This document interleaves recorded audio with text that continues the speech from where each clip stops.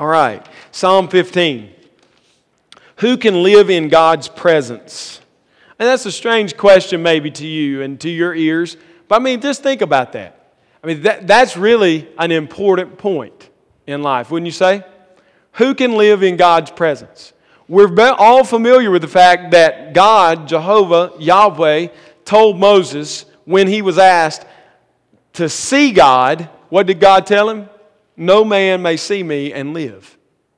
So when I say, who can live in God's presence, there's a real question there, right? I mean, it's not just a rhetorical question. It's a real question. And it's one that has to be answered and hopefully answered correctly in our hearts, in our homes, in our church, in our community. And it's not just a question that David asked in Psalm 15. It's a question that's asked throughout the Bible in many places. I want to lay some groundwork. I read the passage and I want to lay some groundwork for this sermon because I think it can be easily confused. Okay? And so I want to read the text and then lay a little groundwork in the introduction and then hopefully help us understand this text a little better. Let's look at the text. Psalm 15 verse 1 says, O Lord, who shall sojourn in your tent? Who shall dwell on your holy hill? That's why I say, who can live in God's presence? That's really the gist of the questions, isn't it? Sojourning in the tent is a way, it's a real life way in their culture to say, who can live with you? Who can not just live in the tent, but on the holy hill? It's not just that we're going to a house of worship, the tabernacle, which is what David is most likely making reference to, the tabernacle, which was a holy place.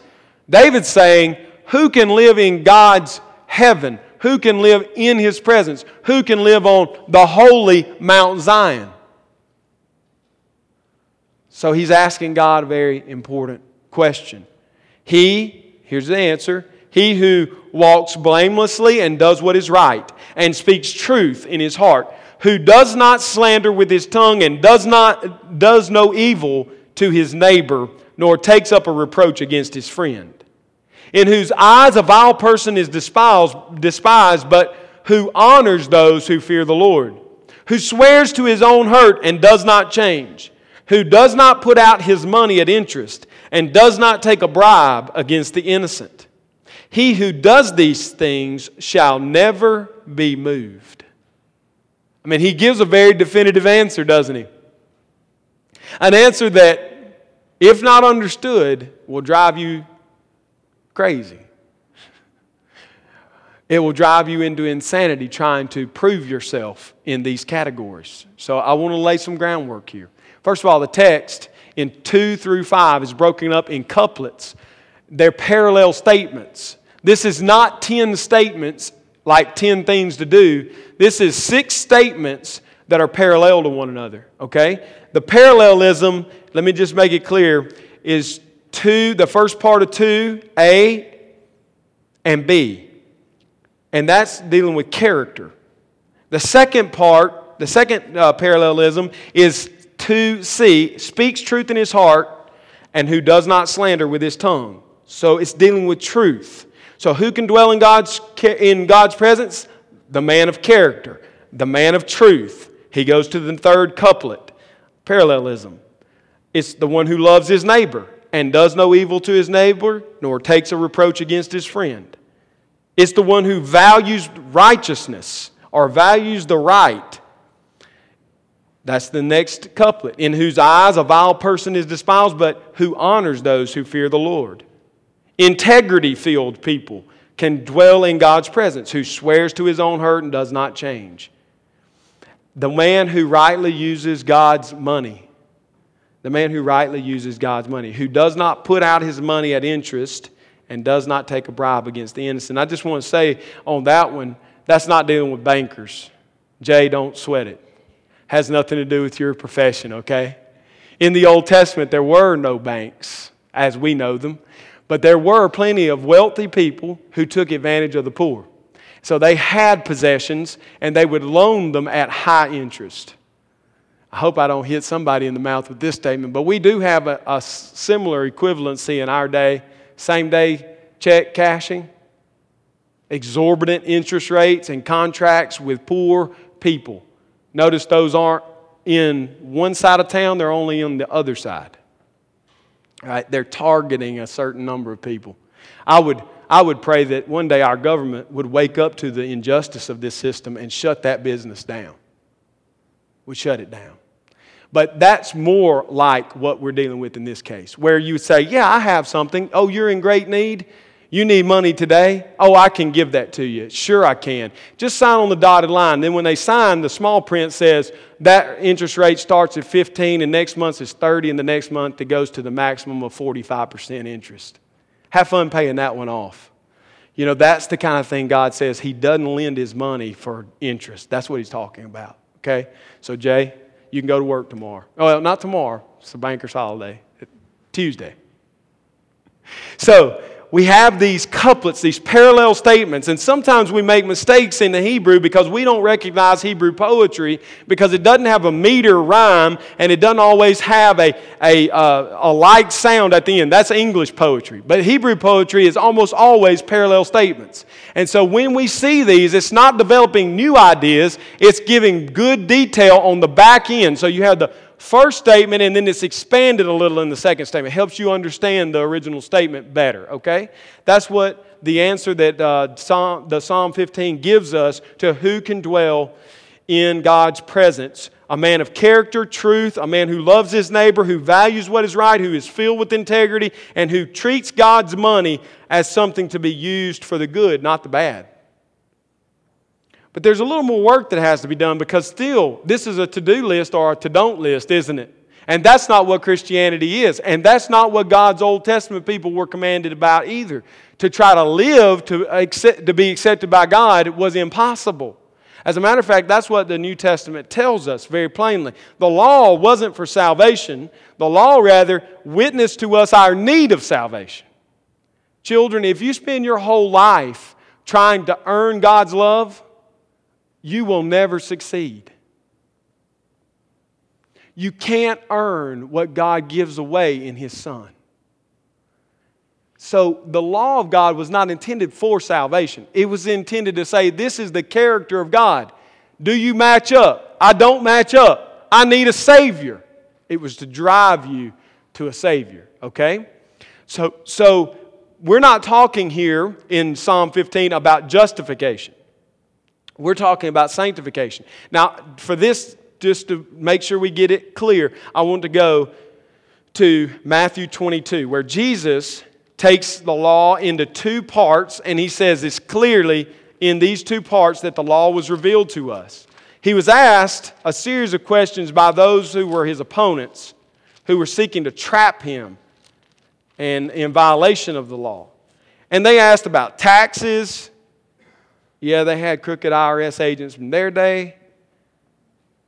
They asked Him about the resurrection. He didn't fumble on that. The last man comes to Him and says, verse 34, verse 36, Teacher, which is the great commandment in the law? We can't get Him on taxes. We can't get Him on the resurrection. We'll get Him on the law. So an expert in the law comes and says, what's the greatest law in the Old Testament? Jesus gives this answer. You shall love the Lord your God with all your heart, with all your soul, with all your mind. This is the great first commandment. The Catechism says the first 4 commandments of the 10 commandments teach us how to love and serve God. That's the essence of the first 4 commandments. In a nutshell, love the Lord your God with all your heart, all your soul, all your mind. And the second is like it. Love your neighbor as yourself. The last 6 of the 10 commandments teach us to love and serve our neighbor. Now, Paul's going to take this and say, how's the law to be understood? Love your neighbor as yourself. How can he condense it to one statement? And much less to condense it to one statement that doesn't deal with God directly. Because in Paul's mind and in our mind, what we need to know is it's impossible to keep the law unless God has converted the soul, placed you in Christ, and now you will live according to God's revealed will. Paul knows that. So he doesn't have to say, love God with all your heart. You can't love your neighbor as yourself unless you love God with all your heart and soul and mind and strength. Paul, Jesus, James, we're going to get there in a minute, John never saw the law as something to do or not do. They saw the law as fulfilled in Christ, and they said, because we love God, because He has regenerated, made our hearts alive, we live in love to our neighbor. So you want to know if you love God? How are you treating your neighbor? That's what Paul says. When Paul walked into a church, he walked in looking at how they love their neighbor, because you can't see how somebody loves God. You can fake that. God's not visible in your presence, and so you can give all the right verbiage about loving God. Oh, I love God. God is so great. God is good. God is sovereign. God is holy. God is merciful. God is gracious. You need to know God. There's plenty of people in our world doing that who hate their neighbor, and what Paul would say is, you don't love God. How do you know he doesn't love God, Paul? You can't say that. Yes, I can, because he doesn't love his neighbor. He has no concern for those he sees with his eyes. How can he say he loves the one he has not seen when he can't love the one he has seen? That's John's way of saying it. You tell me you love God, you've never seen God. You've never seen Jesus. How can you love Him if you don't love the one you see? So again, it's not a to-do list. No, it's a done list. Why is it done? Because justification is not in the sight of Psalm 15. That's not what Psalm 15 is talking about. Justification, take your Bible and turn to Romans chapter 3, is understood in David's day and in our day the same way. Justification is right standing before God. Legal right standing. This man has been made free of the law. How? Because the law was satisfied. Because what the law required is righteous, it had to be fulfilled for God to be just. So God fulfilled it in Christ, and then He set us free in Him. He justified us. He said, not guilty. Guilty, but not guilty. Guilty, yes, I'm a sinner. Not guilty, I'm in Christ. Okay? So at the same time, I am a just man and a sinner. That's the great Protestant understanding of justification by faith alone. By faith alone, in Christ alone. Romans chapter 3, verse 21 says, but now the righteousness of God, the law, Psalm 15, who can dwell in the presence of God? The righteousness of God has been made manifest apart from the law, although the law and prophets bear witness to it. The righteousness of God through faith in Jesus Christ for all who believe. It was in the side margin that Martin Luther wrote, faith alone, over this text. It's revealed to us the righteousness of God outside of the law, not against the law, because the law bears witness to it, and so does the prophet. So what is the righteousness of God? Jesus Christ is the righteousness of God. Jesus Christ is the law keeper. Jesus Christ is the one who did the do list, because we couldn't do it. Apart from the law, He did this. The righteousness of God through faith in Jesus Christ for all who believe. It's not faith that saves. It's Christ that saves. It's faith that lays hold to salvation. There is no distinction. Neither Jew or Greek is exempted from this. All have sinned and fall short of the glory of God. All have sinned and fall short of the glory of God, and are justified by His grace as a gift through the redemption that is in Christ Jesus, whom God put forward as the satisfaction by His blood, to be received by faith.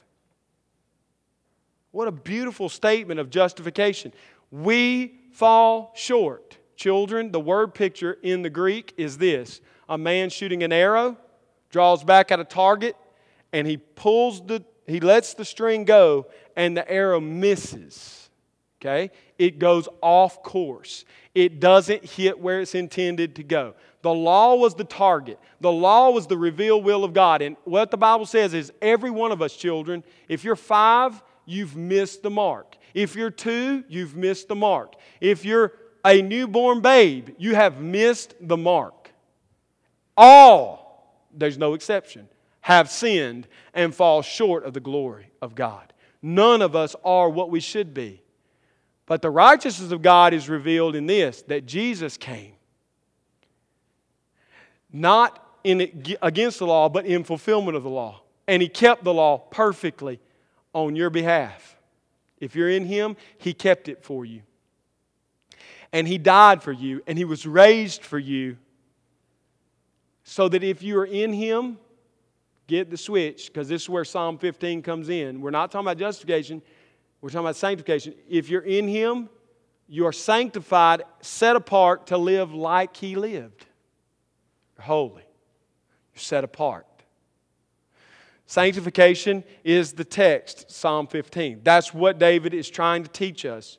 Matthew 25, you don't have to turn there, 31 through 46, the judgment day will bring this to account. Jesus will come. He will split the sky. He will sit on His glorious throne. He will separate all humanity, living and dead, in this way. The sheep on His right, the goats on His left. The sheep will be welcomed into their eternal reward. Why? This text ought to trouble you, right? If you're a faith alone person. If you don't think about it well, it will trouble you. It will keep you up at night, because what Jesus says is, you entered my blessing because when I was hungry, you fed me. And when I was thirsty, you gave me drink. And when I was naked, you clothed me. And when I was in prison, you came and visited me. And they said, when did we do this? And He said, when you did it to the least of these, you've done it to me. That sounds, it just on the face of it, like what? Works-based salvation. But it's not. Why? Because previously Jesus had taught them that the ones that were saved were the ones who were waiting on Him. That they had oil in the lamp, they had light for Him, they were waiting for Him, they were justified, they were standing in Him, they were believing in Him, they were repentant of their sins. So, therefore, what is He doing? He's saying your works bear out your faith. He's saying exactly what Paul said. Don't tell me you love me, but you didn't love your neighbor. You've never seen me. You don't love me if you don't love Him. And those who are sent to hell are sent based on not feeding the poor, not giving water to the thirsty, not clothing, not going visiting. I've heard so many of us try to explain that away, but it's because we're missing the juxtaposition, the change. Justification and sanctification, they come from the same source, but they are not one and the same. Justification is our standing. It comes solely based on Christ and His work. Sanctification comes to us based on Christ's work and lives out in our daily life. Sanctification. In other words, a person will not see God who has not changed. Who has not changed. James 2, 14 through 26, the brother of Jesus Christ, deals with this sanctification issue. You tell me you have faith, you tell me that, and I'll show you mine. That's the way James goes. Martin Luther struggled with James. Calvin struggled with James. Martin Luther, when testing the books of the Bible for himself, left James accepted for a long time. He set it aside. He kept studying it. This is the end. This is the summation of what he said. Faith without works is dead. That's what James says. What does that mean? Works of righteousness cannot save us. Faith alone in Christ alone saves. But a faith that does not work does not save. A faith that does not go to work is not a saving faith.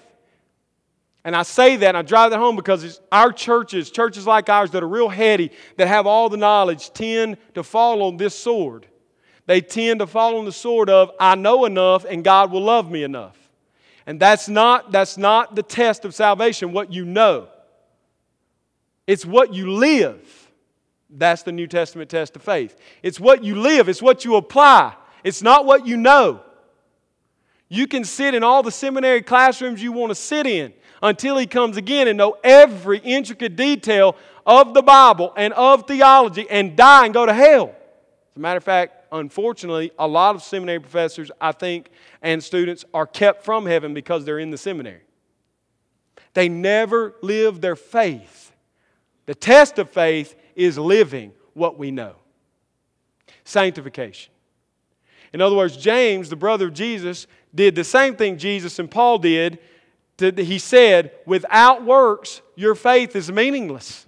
Your works won't save you. Faith alone saves you. But a faith alone salvation faith works. That's what Psalm 15 is getting at, is sanctification. Who can live in God's presence? Who can dwell in God's tent? Who can live on God's holy mountain? He then lists 6 characteristics of that person. Now, since we've laid this groundwork, let me quickly preach this sermon because I think it's self-explanatory. It really is. Once you have it in your mind that we're not talking about justification, we are not saying this is how you earn God's love. What we are saying is if you're in God's love, this is what your life looks like. These are the character of the person that is in Christ. He who walks blamelessly and does what is right and is the first here. The character of the man. The character of the man shines forth the righteousness of Christ.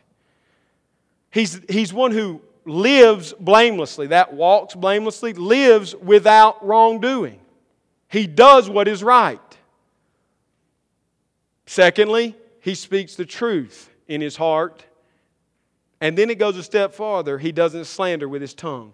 In other words, when the person who is in Christ speaks, it's evident that he is a truth speaker because when he talks to you, he doesn't have to keep on saying, now I'm going to tell you the truth.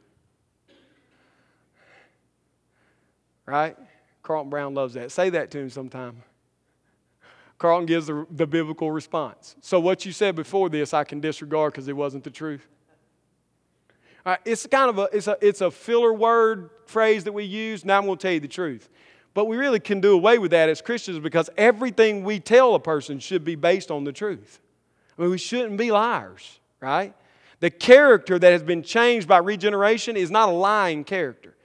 A lie may come, a story may go out of bounds, but conviction often follows and the repentance of the heart is shown. And so we see that David's answer includes truthful character. Loving our neighbor. I've talked a little about this, but let me just say, he goes further. He doesn't do evil to his neighbor, and he doesn't take up a reproach against his friend. In other words, your neighbor is anyone, as the Catechism teaches us, anyone. Not just the person living next to you in the subdivision, because that would accept all the people who live on ranches, right? There would be no neighbors. Or they'd be so far away I might not see them very often. My uncle lives in Wyoming on a huge ranch. He built his house right in the center of it. He doesn't like people. He likes cows and sheep. His nearest neighbor is 40 miles from him. 40 miles. It's easy to love your neighbor when he's 40 miles away. If the definition of a neighbor is the person that lives next to you in the subdivision. But if the definition is everyone, then my aunt is his neighbor, right? And his children are his neighbor. And the guy he sees on the street is his neighbor, and the person who's broke down 30 miles from home in the middle of nowhere is his neighbor. They love their neighbor. And this is so rare in our day that we love our neighbor. Now, yesterday I took our children. Amy's gone to the beach, and she better be coming home tomorrow. And I got the 4 children, so Russell and JJ, Friday night, they feel sorry for me, so they invite me to go to Decatur to watch the balloon festival with them. Hot air balloon festival. We load up, we go, and this guy gets stuck right in front of us. We're trying to eat. We're minding our own business, trying to have a good, peaceful time, And we're eating our lunch, picnic lunch with the kids, and this guy just pulls up, and I just don't understand people. He just pulled right in the mud, didn't he, Russell? He just slammed right in, and I'm like, well, that's there. It's muddy. It's just like a swamp. He just sank. Then he tried to get out, And we just got up and went over and helped. He was blown away. I'm not saying that. I'm not telling that to say me and Russell are good people. But I'm saying in our day, people don't love their neighbor very well. There was a day when you would have done that, and it would have been expected. It would have been the exception that you sat and minded your own business and turned your head while he's revving the engine and slinging mud everywhere and just act like we didn't see it. That's kind of the character of our world today. You want to stand out as a regenerate person? Love your neighbor. Do good to them. Be good to them even when they do evil to you, and never, ever take up a reproach against your friend. Our day is a day filled with ignoring our neighbor and even taking up wrongs against our friend. Our friend does the smallest little thing against us and we're just all puffed up and blown out of sorts about it. There's no forgetting. There's no forgetting and forgiving. The simple taking note of what you did right or wrong today. That's the way we treat one another. And he says, listen, you want to live in God's presence, you're living in Christ, love your neighbor. And don't take up such small reproaches against your friend. Value the things that are right is the next couplet. Value what is right. Listen, in our day, we are seeing what is wrong called right and what is right called wrong. Be a person who values the right, who stands for what is right, who speaks what is right, who lives righteously. If you do, you will draw attention necessarily because you will be such a contrast from a culture that has gone way off the railroad tracks, far down the line. I never thought I would live the day to see the day that the Boy Scouts of America would turn from a basic principle of their own values. Christian family. It's not something they came up with in the last, that was in their creed. But we live in a culture that calls wrong right and calls right wrong. David says, listen, people who are regenerate, who are justified, they live out their faith in character, in truthfulness, in helping their neighbor and loving their friends, and they call things right that are right. They live as people who value the right. I think about my own practice. You know, it's easy for me to want to veg out and watch a show that contains all manner of evil to laugh at it. I don't know if you ever struggle with that, but I do. And you just sit down and it's easy to just flip the channels. You stop something was funny, and then before long you've watched something that makes fun of what is right. A sitcom that makes fun of everything God has said is holy. And you just sat there for 15 minutes and then it witnesses in your mind. The Holy Spirit's yelling through a megaphone finally, hey, turn the channel. But we shouldn't be that hard, should it? I'm in Christ. It should grieve me to live in this world the way and the condition that we see. We should value what is right. We should be men and women and children of integrity. I won't spend a lot of time here. I mean, this one's pretty much, it is so self-evident, really. I mean, we not only don't have people who will keep a pledge that they made that hurts them, they won't even keep a pledge that's easy to keep. We live in a world filled with this. People of God, listen to me. Keep your word. Be people of your word. When you say, I'm going to do this, do it. When you don't do it, ask forgiveness. Don't act like it's no big deal. Now, Jerry Pinkston was a man who believed in being of your word. I've got 20 minutes to do this man's memorial. It's probably not going to happen. But I was thinking, I've already started trying to condense down. What are you going to say about it? This is a man that lived a life. You hear me? I mean, without Jerry Pinkston, we wouldn't know what it means to not be worth anything but sorting pencils in a pencil factory. I wouldn't even know what that is. Some of you close to you know that was his statement, right? But another one of his statements was about this integrity issue. If Jerry Pinkston told you he was leaving at 9 o'clock, he was leaving at 9 o'clock. If you were on the bus or weren't on the bus, he was leaving. I can't tell you the number of times that I would be there with him. And I learned this early. I can be late with a lot of y'all. You can't be late with Jerry. I showed up, and that second time we went to lunch, pulled up in his driveway. I'm picking him up. He's standing at the bottom of the driveway. I'm 2 minutes behind. He's standing at the bottom of the driveway with his sleeve rolled up, looking at his watch. Right? When he got in. We hadn't been friends that long. I said, Mr. Pinkston, I'm so sorry. I'm late. He said, well, you're a good man, but you couldn't work for Douglas MacArthur. You need a man like that in your life, right? And he would often say that about people. But that's part of integrity. That's part of being a person of your word. If you tell him you're going to be there, he expects you to be there. And He doesn't expect you to be 2 minutes late. But that's a trivial thing in some ways. I think we should strive in those things, but even in the deeper and more important values of our life, being people of integrity. Men, when you tell your wife you love her, you should back that up with a life that proves it in integrity. And when you tell your children you will be there for them, you don't need to continuously leave them standing waiting for you not to come.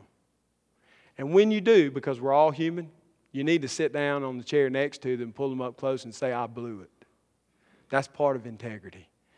That's the kind of person that's been transformed by the grace of God to live with God. Finally, he holds his money in right perspective. He doesn't use it as a tool to twist arms and gain for himself, but rather he uses it.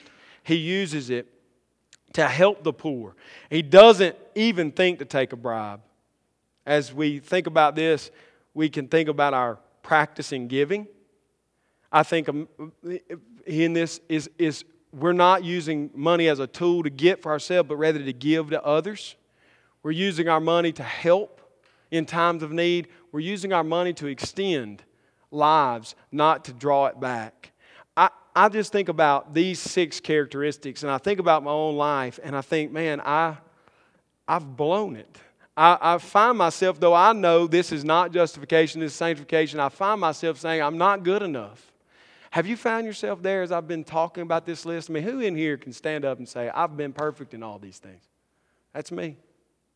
I mean, even for the last 3 days, perfect. Not one problem. Preacher? No, I was serious. You can raise your hand. It's nobody. Aren't you glad? Aren't you more than glad? Aren't you rejoicing today that there was one, just one, who is the tabernacle of God, who contained the law in himself and kept it? And aren't you glad that your name is written on his heart, engraved on his thigh? Aren't you glad that when you stand before him on that last great day, he won't say, your integrity just didn't measure up? Get away.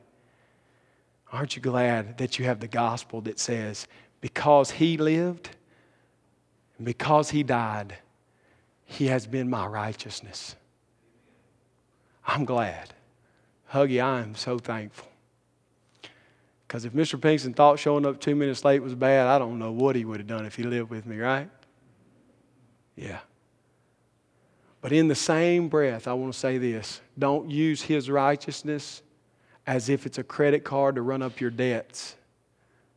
Live in light of the fact that you are now dead and it is Christ who lives in you. Live like that. Hey, I'm not perfect. I'm far from it, but he is perfect and he is in me. Therefore, it is changing the way I make decisions, the way I live on a daily basis. Thank the Lord. Live in that moment of thankfulness every moment of every day. And that brings us into the time where we're going to take the supper. And so, Eric, I want you to come forward and go through the Apostles' Creed with us. And then Aaron will come forward and lead us in the supper.